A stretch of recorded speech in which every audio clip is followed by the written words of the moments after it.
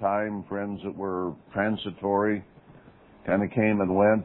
You knew them for a while, and then life's vagaries carried them away, moved away, something changed, and you no longer looked at them quite the same way. Or maybe somebody you still feel was a close friend, and yet you're not in contact, but you still have good memories of the relationship, whatever it might have been. So as I ask these questions, there will be different kinds of things that go through your mind. What qualities do you pursue or want in a friend? It's kind of interesting in a way. Since this was on my mind, the special music we just had from Isaiah 40 mentioned a lot of the qualities of Christ and his attitude toward us. And virtually everything that was said there, everything that was said about him, is things we would look for in a friend. What was it? His kindness, his mercies, his faithfulness, that type of thing we would want in a friend. So it kind of ties in very well with what I had determined to say today. It has been said by some pretty smart people and experienced people, perhaps people with wisdom, that if you have 5 true friends in the course of a lifetime, you did quite well. If you start enumerating people that you would consider true friend as opposed to friend, how many would you come up with? You might come up with 1 or 2 or 3, maybe 4 or 5. Maybe if the stars were lined up just right, you might have had 10. I don't know. And that depends on what you consider a true friend, too. Some might define it pretty closely, and others might expand the circle to include a few more than you might, because you might look at it a little more critically than they do. So we will all have different questions, different thoughts, different variations in friendship. But I think that to human beings who are created to be, to one degree or another, social animals, we've always valued friends, some more than others. You have people who are more the loner types who may not need as many friends. And then you have people who are so dependent they can't get along without having friends around. So there's extremes, but to one degree or another, I think we've all recognized that a friend is a good thing. How many we've had or not has no bearing on that particular thought. I'm going back to John 15, which we read every Passover, and he said some things here that I want to use as an introduction to this topic of friendship, because he lays down some basic fundamentals, some basic truths. Now, before we get to the particular ones about friendship in particular, let's start at the beginning of this chapter, because he's talking to his disciples with whom he has had a very close relationship here now for 3.5 years.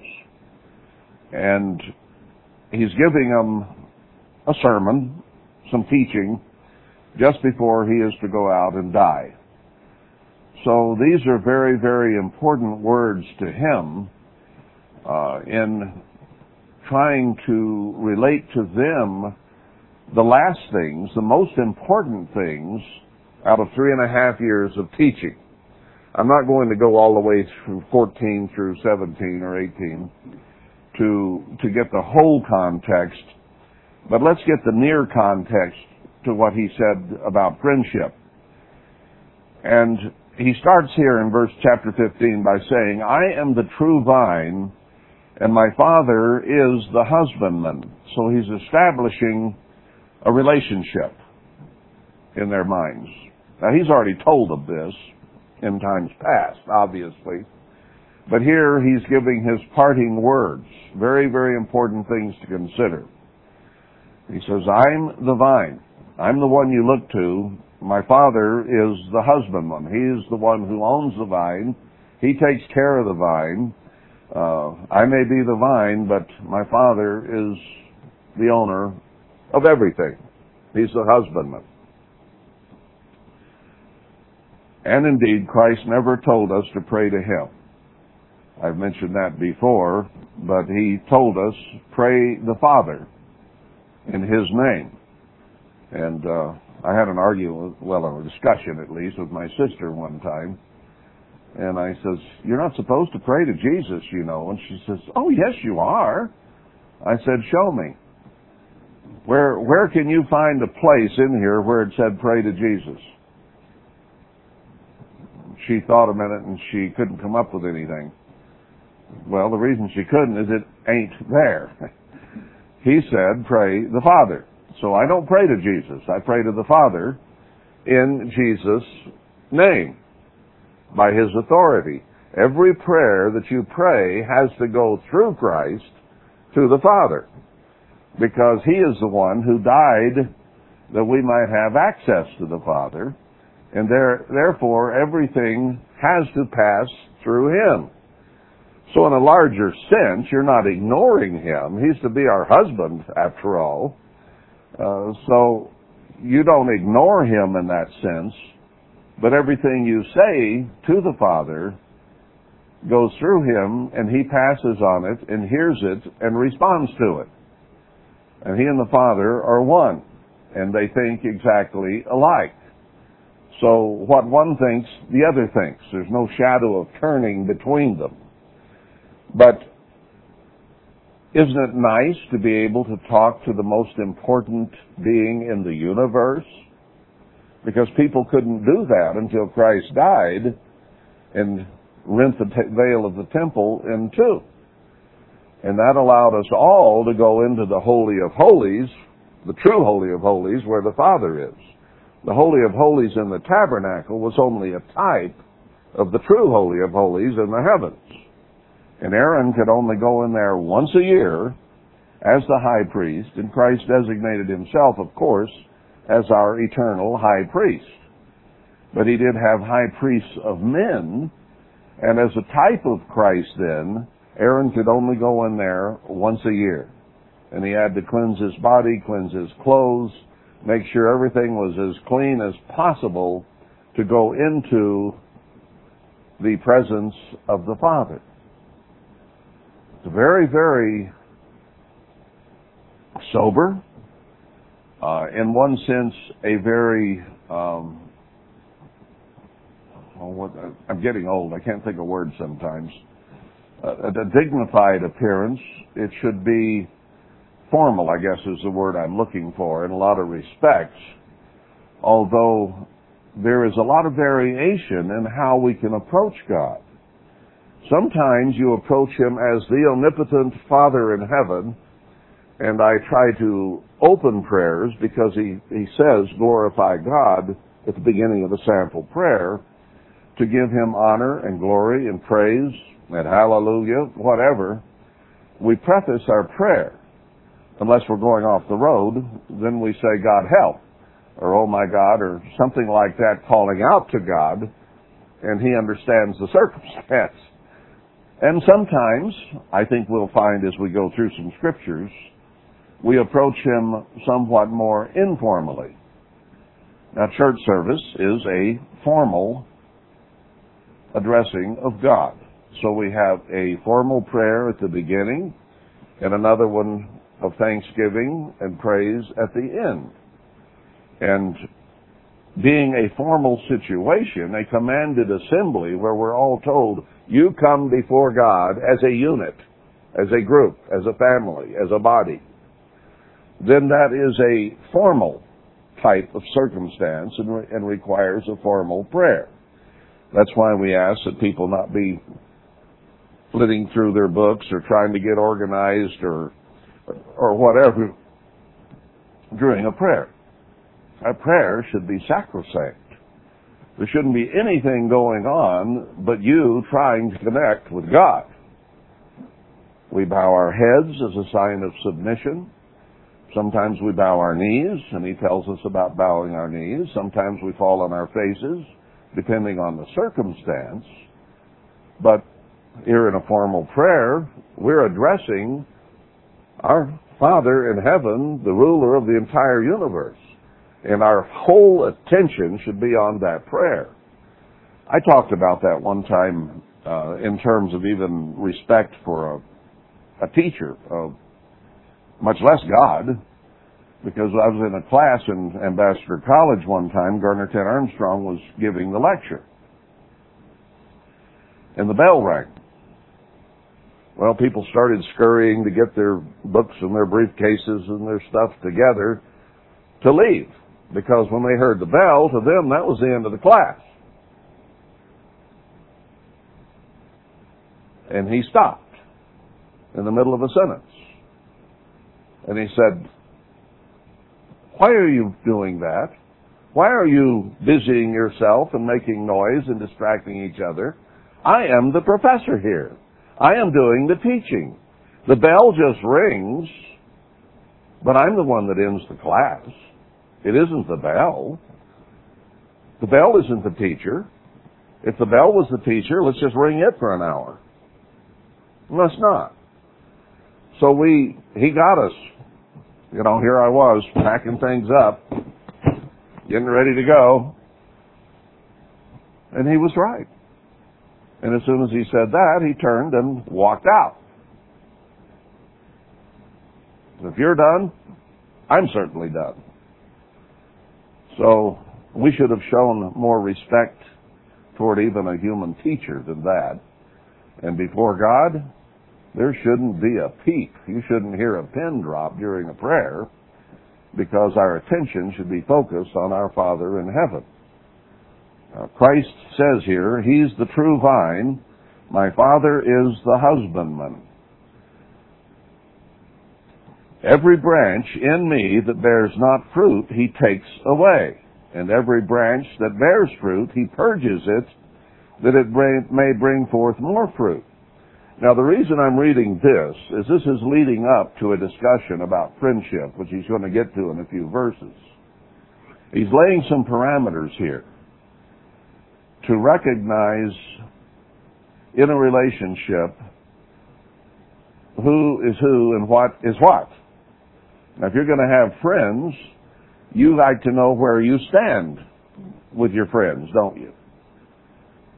Sometimes it's said of somebody, well, at least you always know where you stand with that person.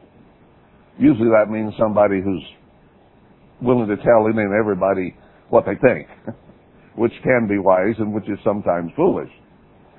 But to be open and to be able to understand each other and stand and know where you are in a relationship is very, very important.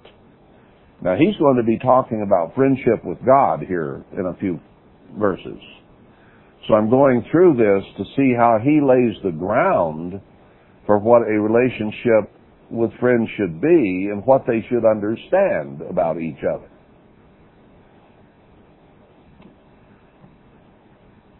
It's been said, let's say, of the ministry, in fact, well, you can't be friends with the congregation. And in fact, some organizations, and it included worldwide up to a great degree, it was like in business. Mr. Armstrong used to say, well, you can't mix with the employees. The managers and the owners have to be over here and the employees over there. Because if they mix together, then disrespect begins to come, because familiarity breeds contempt. And that is very often the case. It truly is. And in the military, same way. You got the officers' mess, and then you got the mess of everybody else that the officers look upon as a mess, not just food. I'm doing a little play on words there. But to some degree, there's a separation, and in some respects, that's valid. But I think I can show you that it is not entirely valid, that we should be able to all be parts of one body together and each respect and think well of each other as part of the body. Now, there is a head on a body, most generally. I've heard stories of headless men out in the swamp, but I never saw one. I just ran from a few. Because you didn't know when the booger man was going to get you as you headed for the door at night. But a body has a head, and we recognize Christ is the head of the body spiritually, and the ministry then has to be the spokesman, the watchman. Many different factors are there that he's supposed to fulfill, and the rest of the body has to have a certain respect for that office, and the man in the office needs to have respect for the office as well. Because if you don't have all of that, then problems arise. And because we are human, problems always do arise. So we need to understand the parameters, and that's what Christ is talking about here, so that we can all get along in the way that he intends us to get along. So he says, he's the vine that we're attached to. If you're attached to it, that means that there's a close relationship there, right? You can take a hatchet and chop a branch off of a tree and leave it within a quarter of an inch of the tree, but the relationship's gone. There's no connection anymore. What happens to that branch that you cut off and laid right next to where it had been? It withers and dies because the connection is broken. So close isn't enough. There's got to be connection.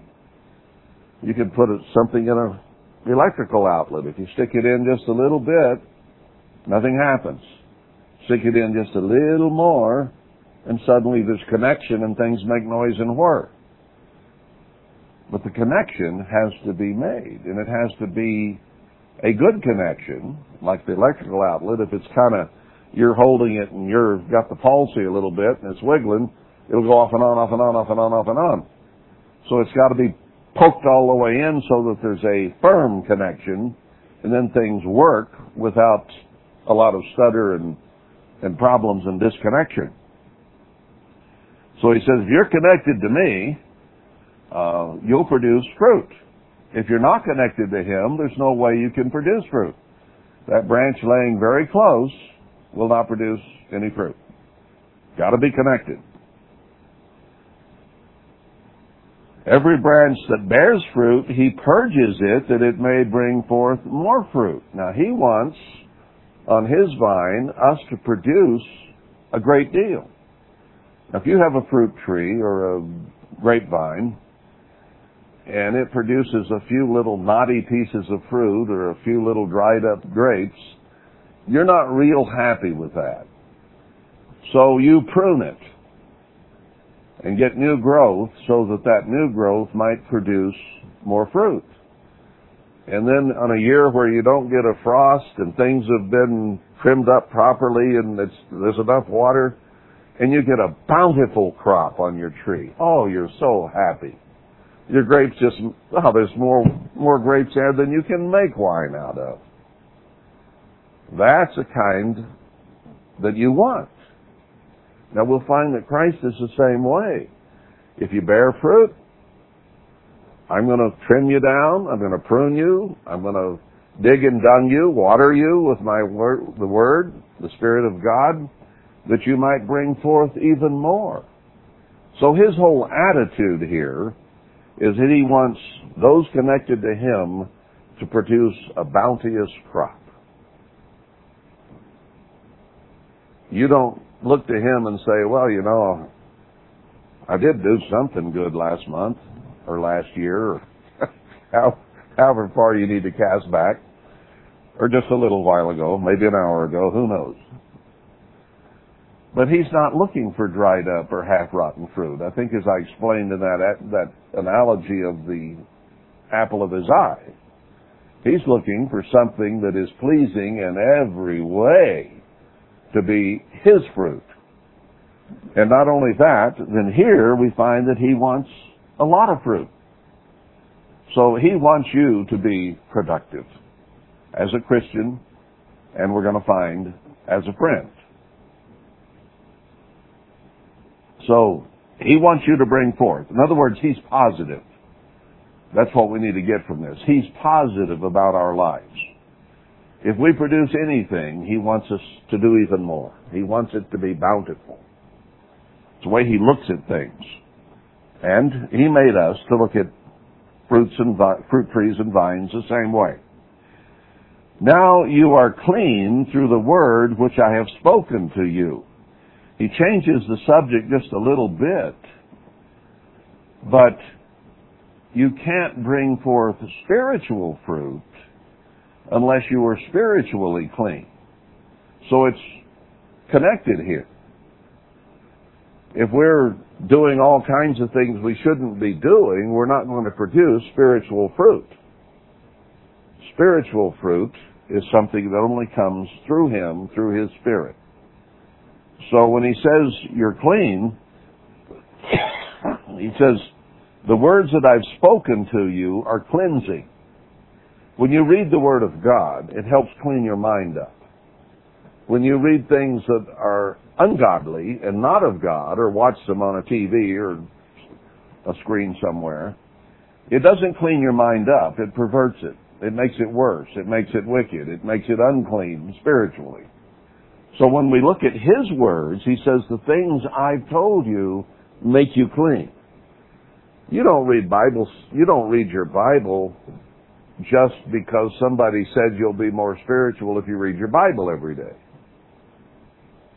It's like, okay, if you wash your hands for 5 minutes with soap, they'll be cleaner, and therefore you use soap. Means to an end, simply, in a way. But we read the Bible so that it will clean our minds, clean our emotions, so that our thinking will be more godly. Because what you read, what you see, what you do is what you are. So if you read this book a lot, you'll be a lot more like God. Because His words are cleansing. A tree has to have conditions right in order to produce a bountiful crop. And we have to have conditions right to produce a bountiful spiritual crop. So He's the connection we have to make, and His words are what put us in condition to produce good spiritual fruit. Abide in me, and I in you. Now, a friendship, we're going to find, is a two-way street. He tells us to abide in Him, and if we will do that, then He will abide in us. So our minds then are joined.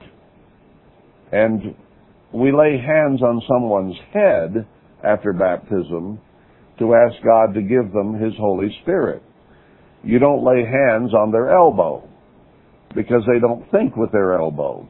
And God's Spirit isn't joined to their elbow. It's joined with their brain. That's what we think and react with is our head.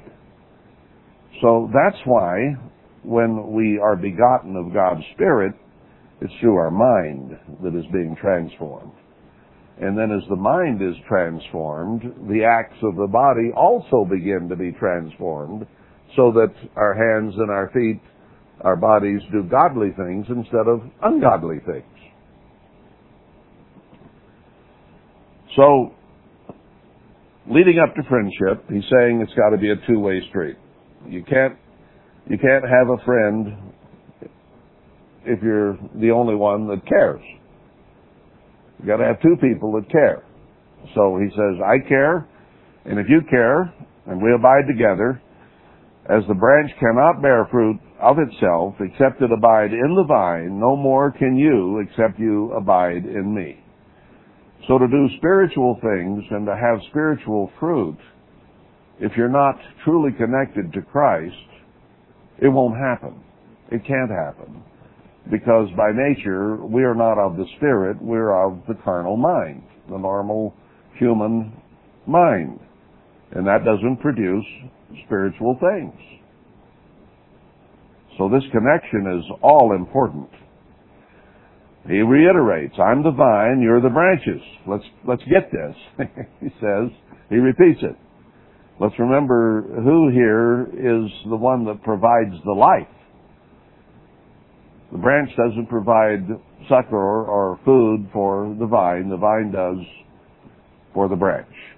So there's nothing we can do to help him become more spiritual or produce spiritual fruit.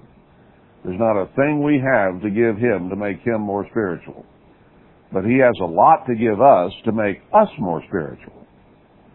So that's what he's saying. Abide in me, and I in him, the same brings forth much fruit, for without me you can do nothing. Now there are a lot of people on this earth that are doing things. They're building buildings, they're building bridges, they're teaching school, they're eating, they're farming. They're doing something, but it doesn't have spiritual value. And unless there's spiritual value, there's really no ultimate value. There may be value as far as sustaining human life by eating and so on, but there's nothing that will abide beyond the grave. So something spiritual then is something that has to do with the future, not the present. But he uses a physical analogy here that we as humans might better understand it. But as far as any spiritual thing of value that will last, only through him. If a man abide not in me, he is cast forth as a branch. Branch isn't connected, he isn't abiding in Christ, he'll get cast forth. And it withers. And men gather them and cast them into the fire, and they're burned. Because unless they're connected to the vine, they don't produce anything, so you might as well burn them and get the trash out of the way, because there's nothing of value there. If we're not truly connected to God, then there's nothing really of value in us.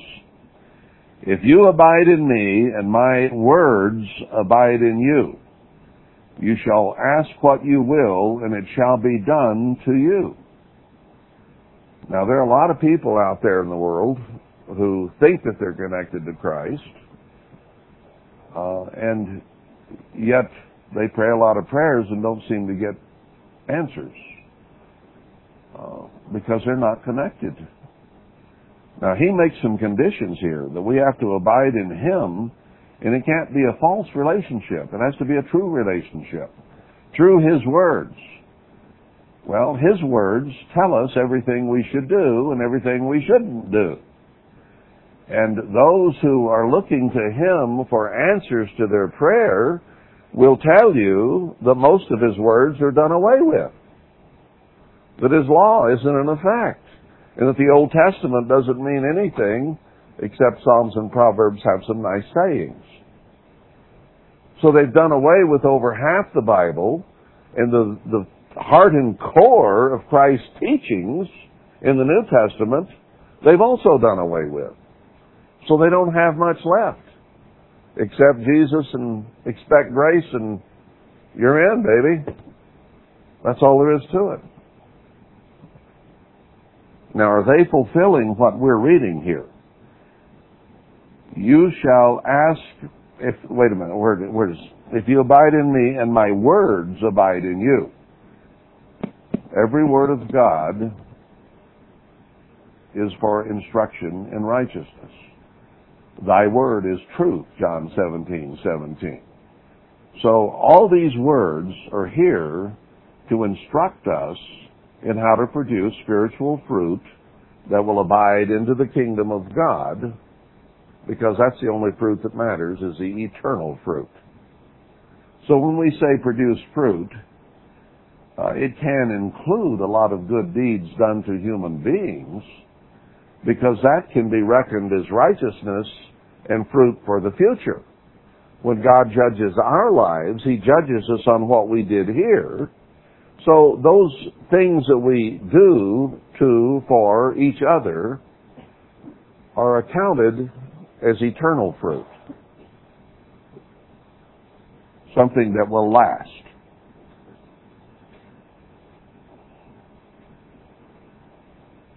So His words have to abide in us if we're going to produce spiritual fruit. And if that is the case, He says, you can ask what you will and it shall be done to you. Now that is a huge and wide open statement. But it has to be within the words of God. Because that's the only thing that He says He will respond to. If my words are in you, you ask anything and it'll be done. Now, that limits it a great deal because there are a lot of things we might desire or want that aren't in the book as human beings. And so when we go to Him with that request, we'll be ignored because He's not in that. If it isn't in here, it doesn't count. That's why we need to know this book. Herein is my Father glorified, that you bear much fruit, so shall you be my disciples. So we need to grasp that anything that we do here on this earth toward the kingdom of God is something that glorifies our Father in heaven. Now we can say very easily, and I frequently do, at the beginning or end of almost every prayer, to you be the glory. So we want to give God glory. Well, that's only words unless it's backed up with something. A lot of people will say, well, we need to glorify God. What does that mean? How do you define glorifying God? It's by doing what His words say and therefore producing something worthwhile for now and primarily the future. So if you're going to glorify God, it's going to be in taking good care of George and Evan and Jessica and Brian and all of us. You glorify God by treating each other the way we should treat each other. That glorifies our Father in heaven, that here are some people down here, out of billions, who are willing to actually do what His words say and treat each other that way. And if we treat each other as God would treat us, then that produces something worthwhile. Something that He puts on our ledger and says, all right, when I make my judgment, and we're under judgment now, you know that.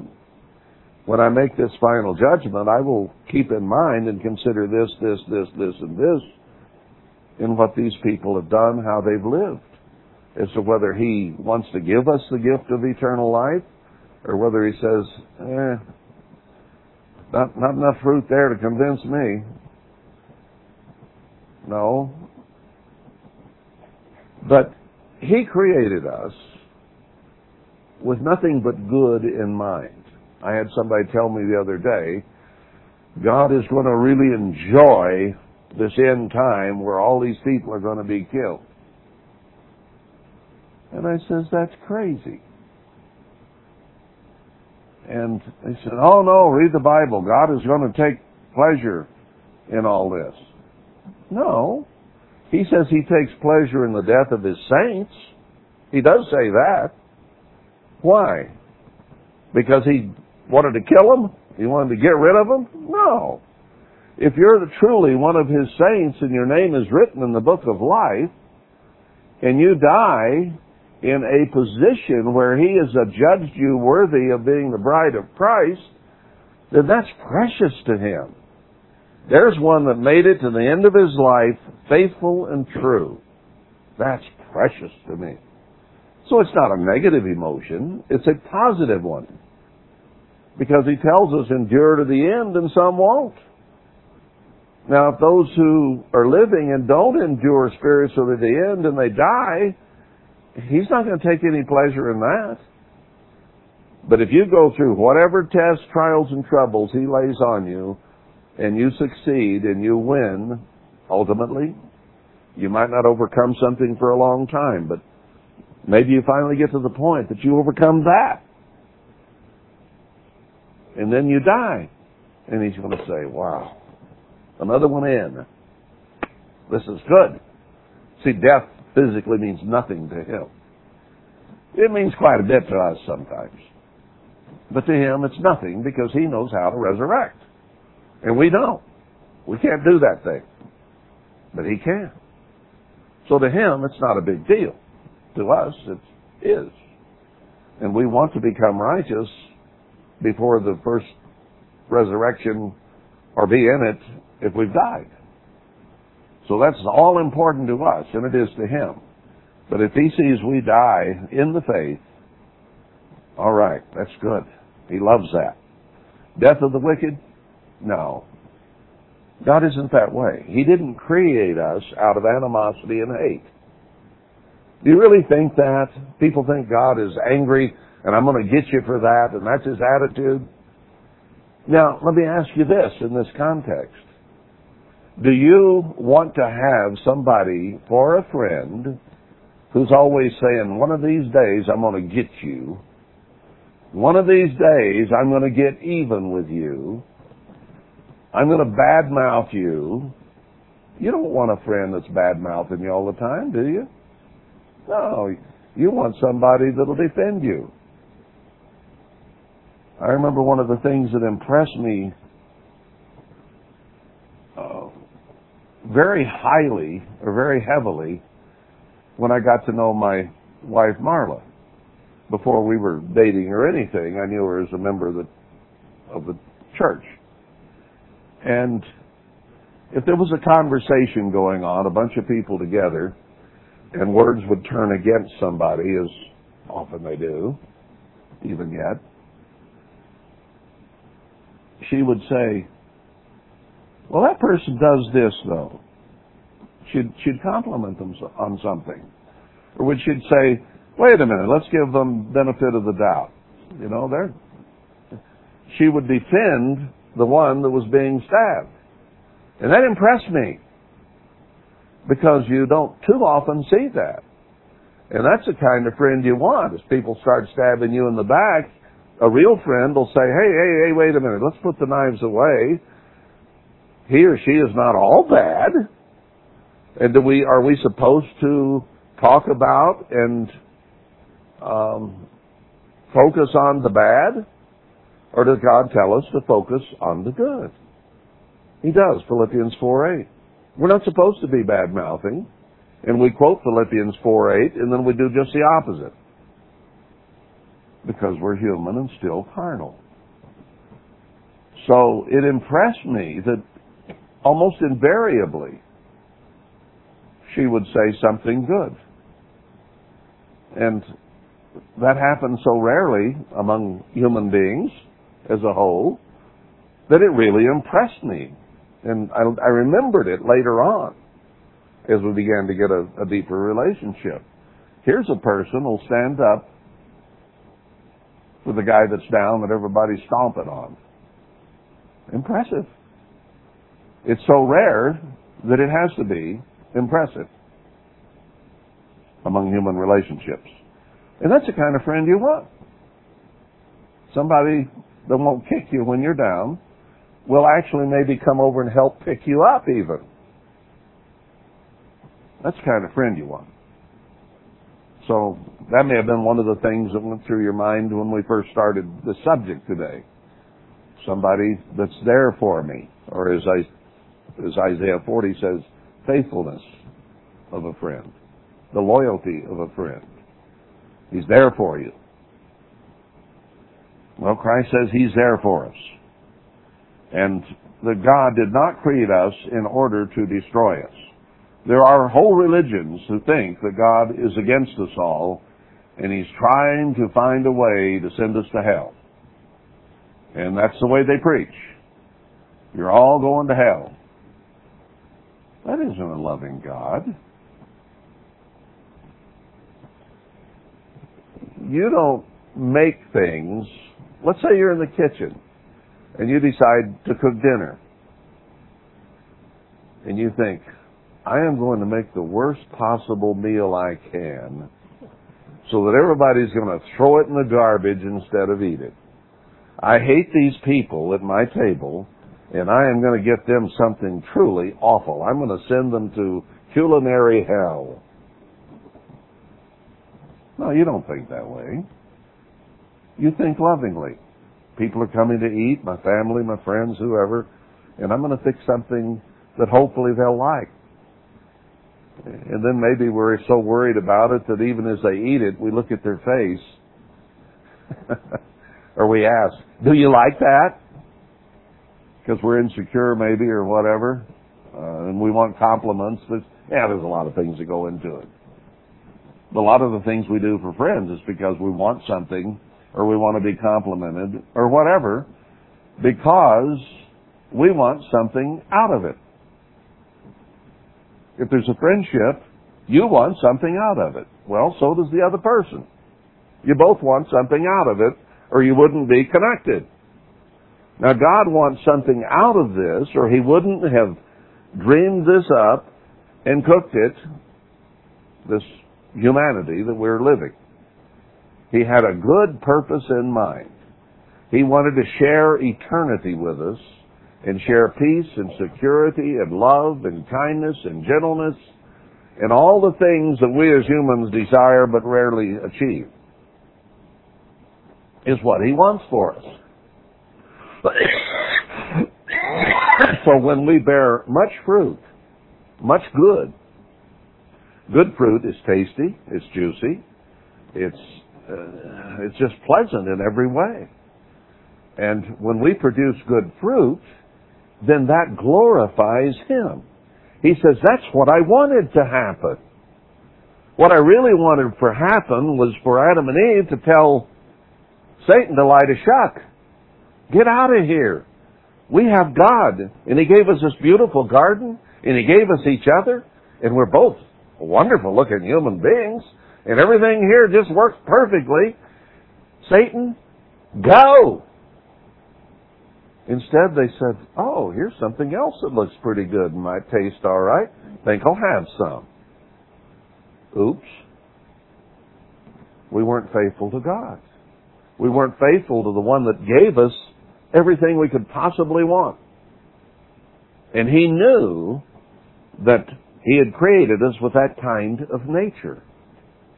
He knew it would be contrary to Him. He was not at all surprised when Adam and Eve listened to Satan. And He hasn't been surprised when we have ever since.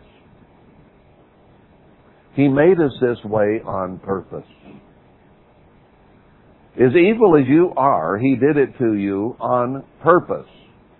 Not to ultimately destroy you, but ultimately to save you from what you are. Satan was a created being, and it was wonderful. The relationship between the Father and the Son and Satan was a beautiful relationship, as with the other angels. Wonderful. There was never any problem. And then vanity began to enter a little bit. And then he began to compare himself to God and say, I'm as good as you are. And then he began to think, I am so smart, I could probably run things better than he could. So he talked to a third of the angels that were following him, and he had always given them good advice. He had always led them in the proper way. They had no reason to think he would lead them astray. And he's very subtle.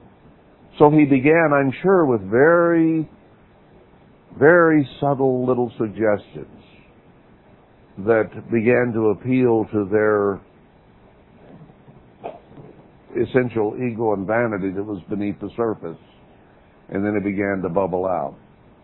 And then it came into a full-blown rebellion against God. And that upset God's universe. There was war in heaven.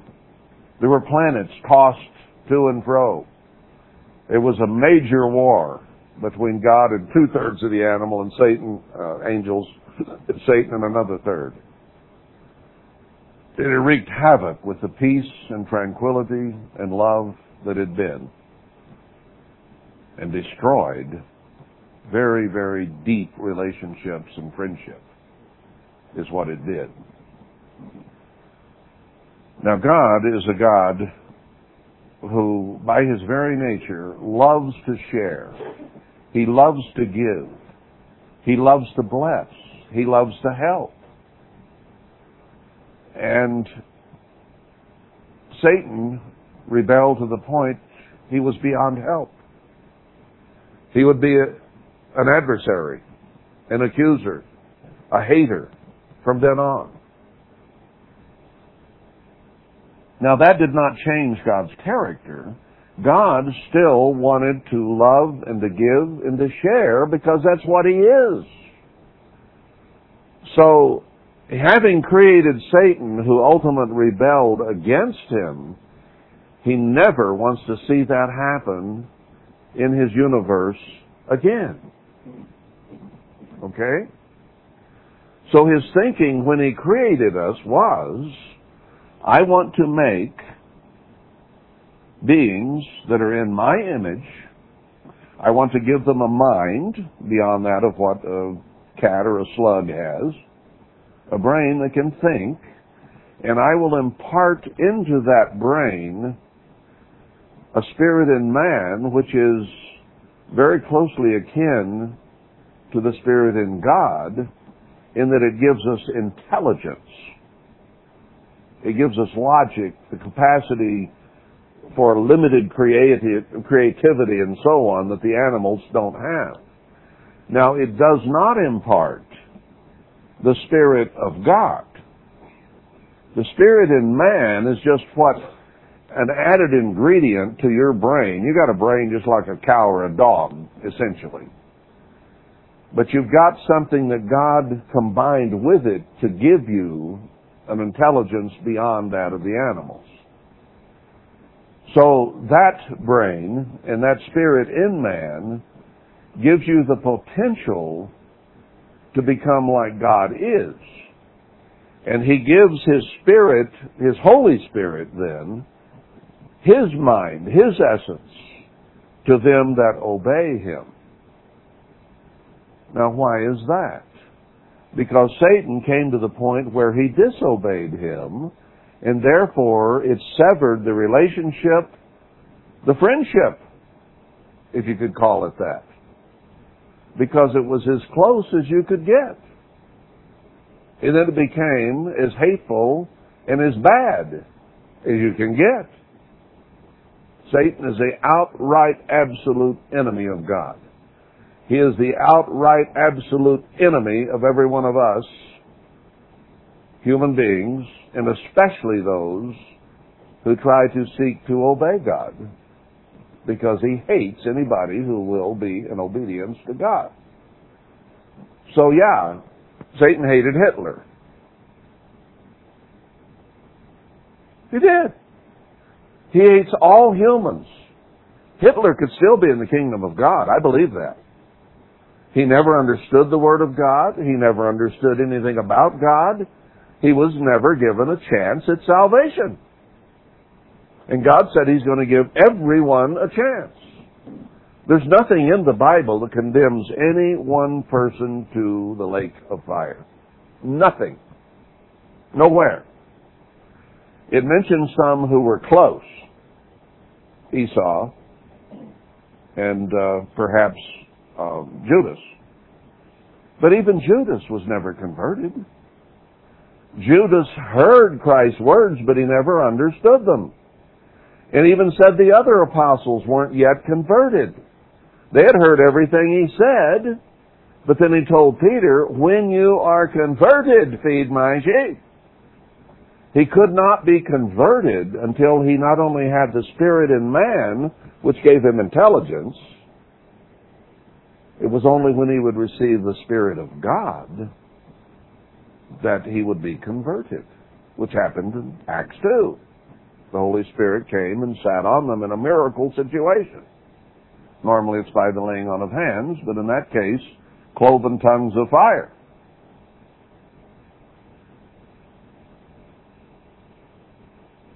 So we are here as enemies of God by nature. Virtually everything a human being wants to do is contrary to God in some way. And that's why the world looks like it looks. But God wants to give us all eternal life. But He knows that there's always the potential in us, if He just makes us human and then gives us His Spirit, that at some point we will rebel. Now, He gave Adam and Eve a mind that did not understand evil.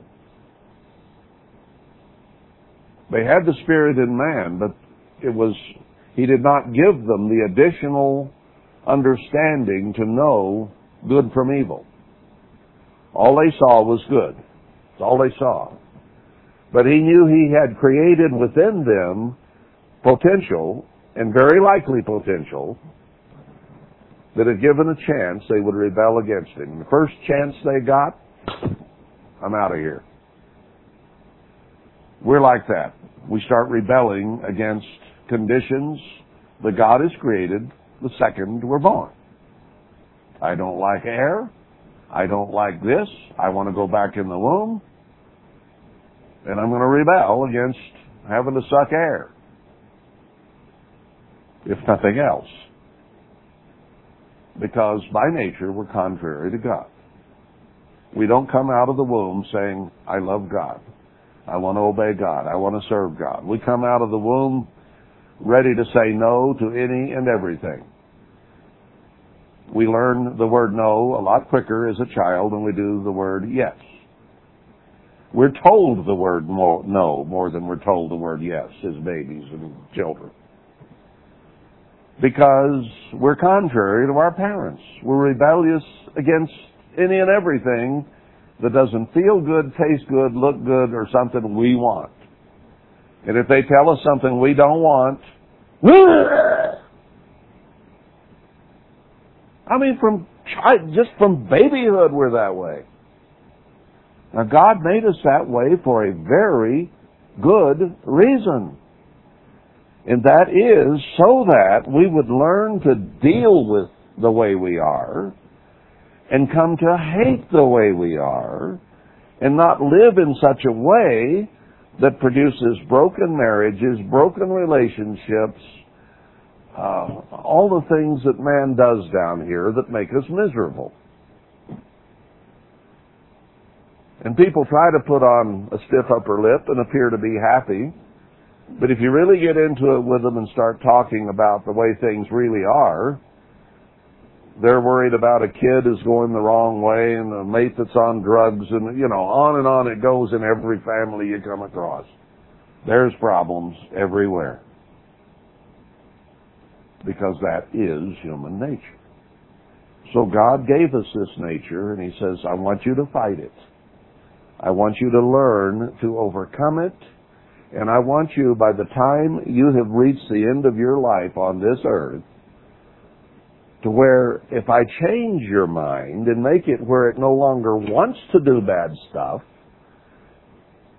that the very instant some thought of rebellion against God came into your mind 16 billion years from now, you would immediately reflect on what that caused back here when you were a human. And you'd say, no.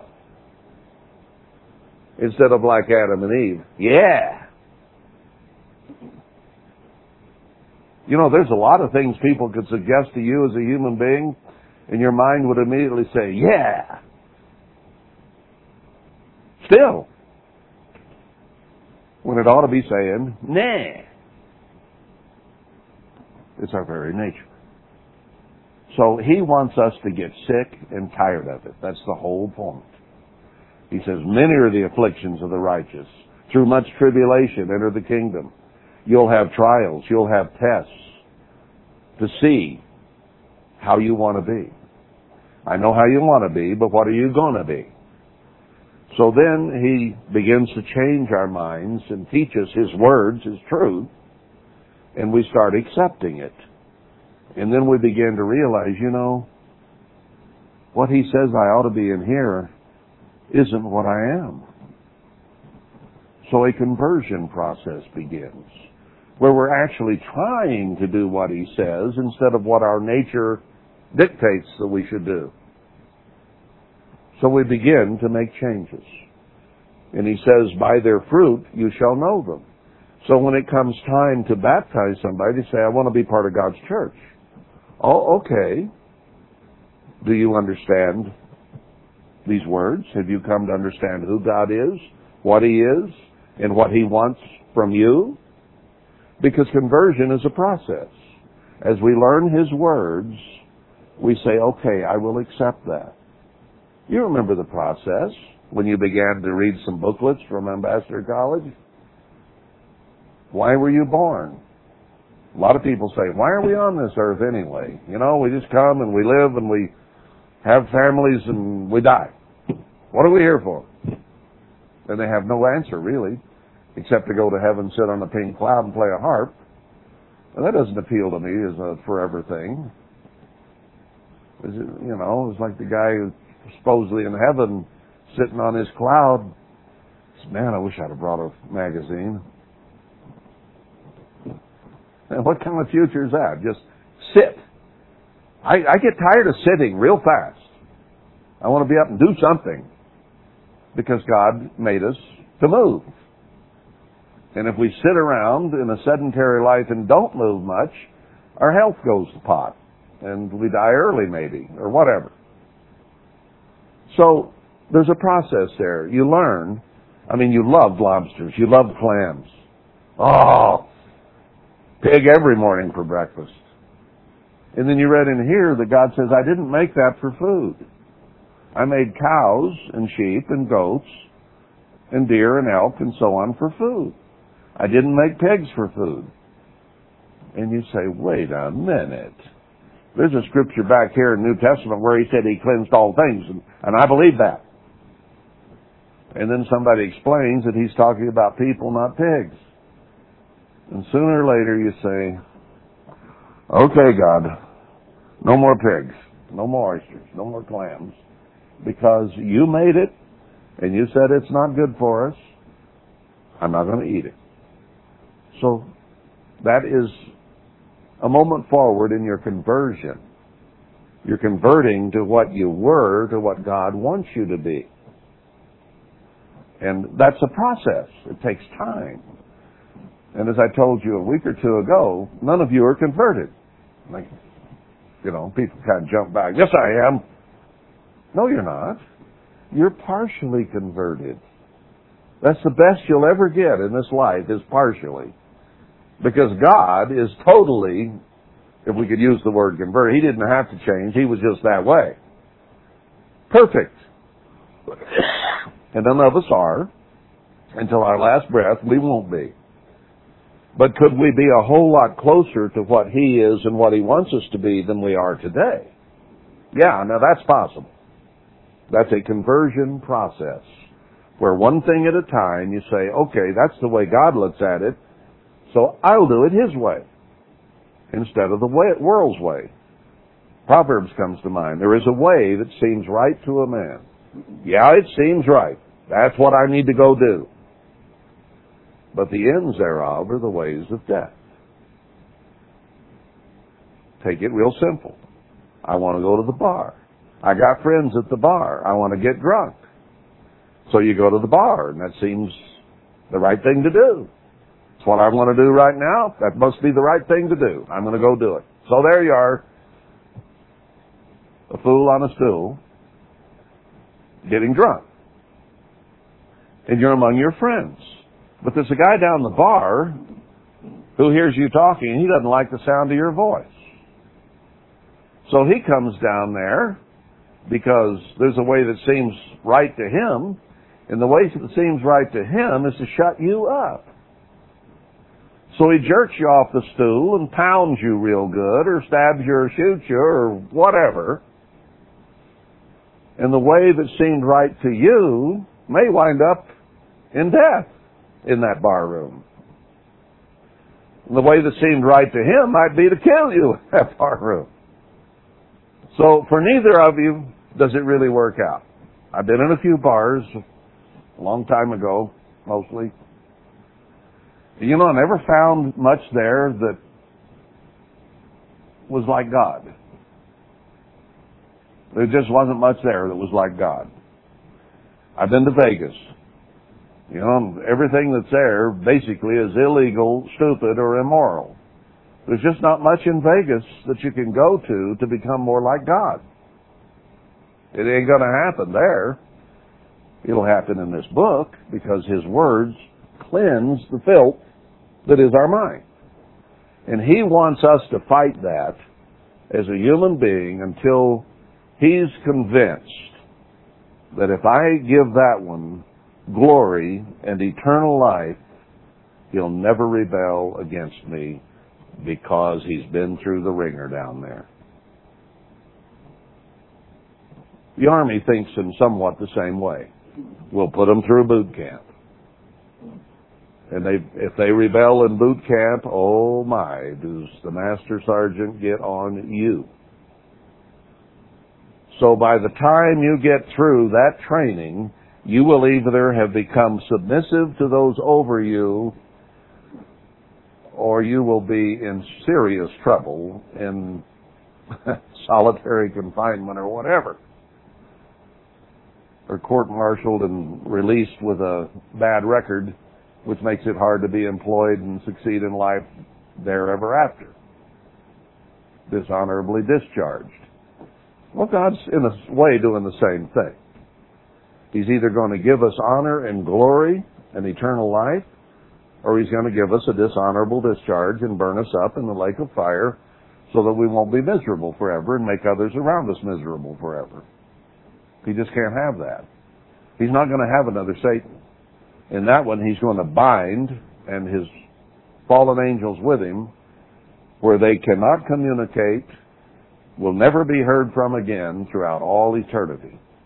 Now, He had created them with eternal life. And He cannot take back that gift. So He's going to have to simply isolate them because they're bad actors. So having done that once, He's not going to allow it with us. He is not going to give us immortality and eternal life unless He is convinced that we're His friends, not His enemies. And they will never, ever turn on Him. Great is His faithfulness. We heard it in the song. And He is looking for our faithfulness to be great as well, so that we will be as faithful to Him as He is to us. Now there's the essence of true friendship. Faithfulness both ways. He's laying the groundwork here pretty heavily for what He has to say a little later on, because we're not supposed to take it lightly. Okay? Let's go on then. Herein is my Father glorified that you bear much fruit. It's to His glory, to His honor, that we will go against the world and go to God. I think I have written down in my notes a scripture that comes to mind right now, where He says if we're friends of the world, we're His enemies. You can't be a friend of God and a friend of the world. But even in that statement, He says if we're friends of the world, we're His enemies, means that if the world's our enemy, He's our friend. So that's already going to be established back here in John 15. And when Paul quotes it later on, in that statement, he's saying you can be God's friend. But it has to work both ways. So He is really tickled pink if we bear much fruit. And that's to His honor that He is able to help us do that. He's on our side. He wants to help us be what we need to be. Who could you have on your side? You know, we used to choose up teams in school for basketball or football or whatever. And there were one or two or three that always got chosen first. And then those that got chosen last. and there was a wide range of emotions there between those who had been given the opportunity to choose their team and then those they chose. And there were animosities and jealousies and all kinds of feelings of being left out. I'm always the last one chosen. Nobody wants me. That's a terrible feeling, isn't it? Nobody wants me. Well, God so loved the world, every human being that ever lives, that He wants them. He wants them on His team. He wants them in His kingdom. So He's pulling for everybody, even the losers. I think we could include Judas, Hitler, Mussolini, Napoleon, Barack Obama, swallow hard, Hillary Clinton. He's all for them. He ain't going to call them in this life because he says they're not going to listen to me now. But after they die in this Holocaust that's coming, maybe they'll come up in the second resurrection with a different attitude. And they'll be instructed. Now, you lived on earth, and it was hell on earth, and you gave hell to everybody else. Now, I'm here to give you life. And I'm here to tell you, you're not going to live the way the Democratic National Party told you. You're going to live my way. Or, you get to die again. Forever. Oh, what you got to say? They might be ready to listen then. So God condemns none of them. He does say that there were some in danger, but that it wasn't the final judgment because Esau was never converted. Neither was Hitler and neither was Judas. And he does not say that they're going into the lake of fire. God does name a lot of people who are going to be in His kingdom. Hebrews 11, other places. These have made it. These are going to be there, the apostles. They're going to be there. Names them by name. Why? To encourage us that some have done it. But He doesn't say about anybody that they haven't done it, that they can't be there.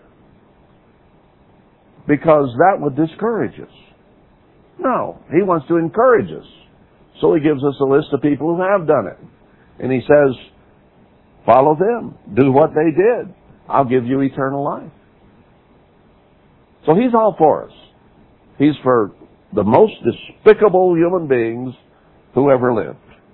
That they repent and turn it around and become like Him, and they can live forever in unity and harmony and love throughout the ages. All they got to do is change. I say all, but just try it. How quickly do we change? Human beings change pretty slow, usually.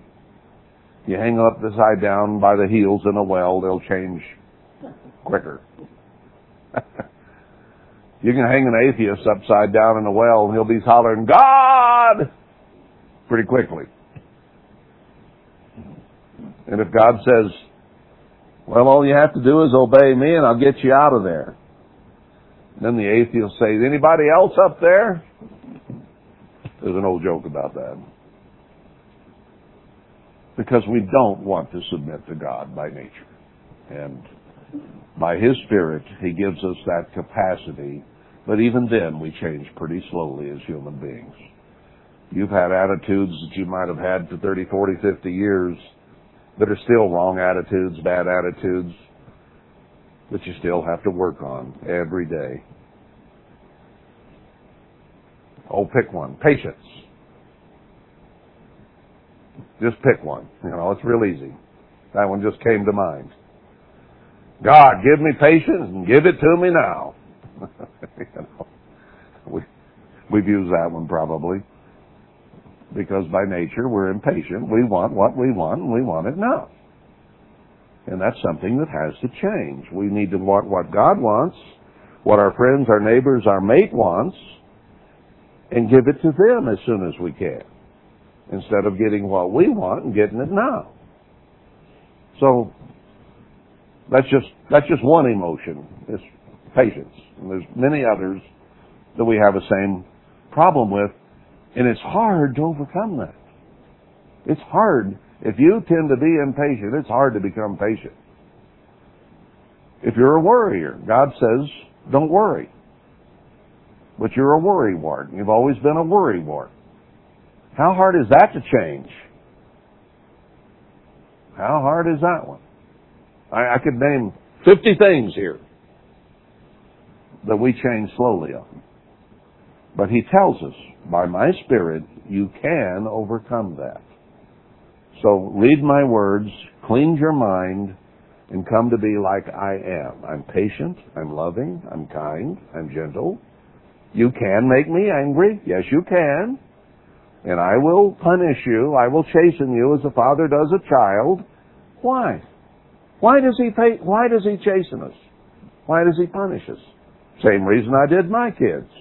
You're being a brat. You're being selfish. You're being rebellious. You're being undesirable to be around, quite frankly. So I'm going to paddle your butt until you get sweet and compliant and loving and respectful.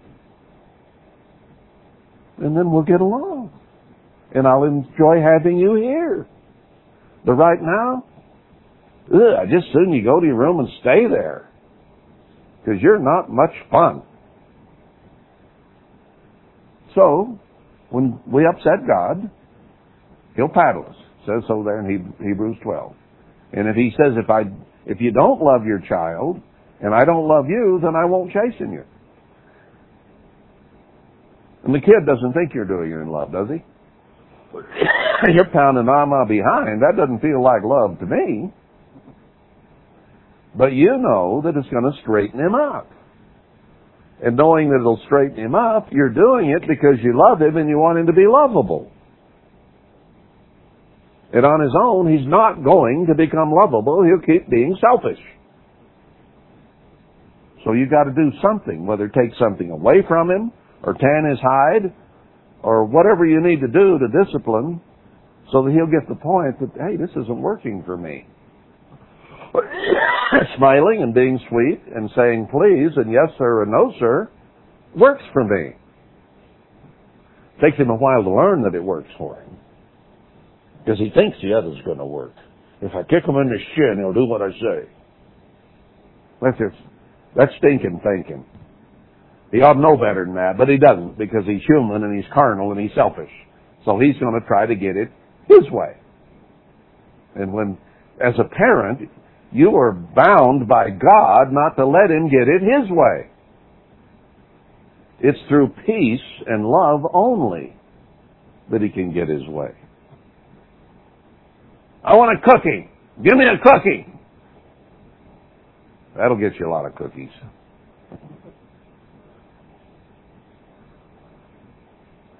Honey, I married you. I'm sorry, it was a mistake. You're really kind of ugly and I can't stand the sound of your voice.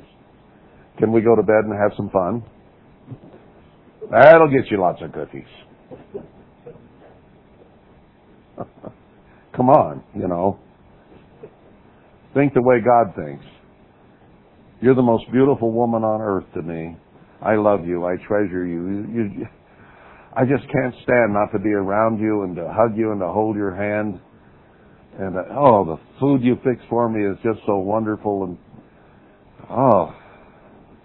God just gave you to me as my angel. Now that'll get you some cookies. That's God's way.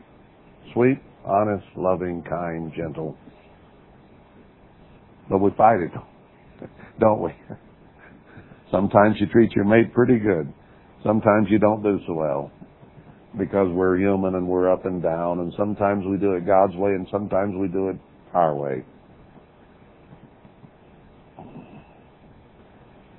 Well, Frank Sinatra sang, I did it my way. Well, where's your old buddy Frank today? Worms have probably pretty well got him eaten up.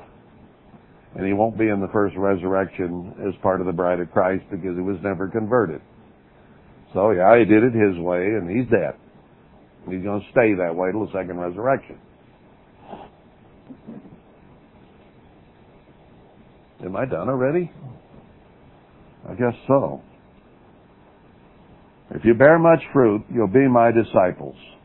So let's stop right there, and we'll pick this up again next week, God willing, and actually get to the friendship part. But this is laying a groundwork, because friends are valuable, and friendship with God is the most valuable friendship and relationship there is. So I think I thought I could maybe get through this in one sermon, but it may take 5, I don't know. We'll just see how it goes. But that doesn't matter, because there's nothing anywhere near as important as our relationship with God, and that being close and peaceful and loving. So it's worth some time to get into.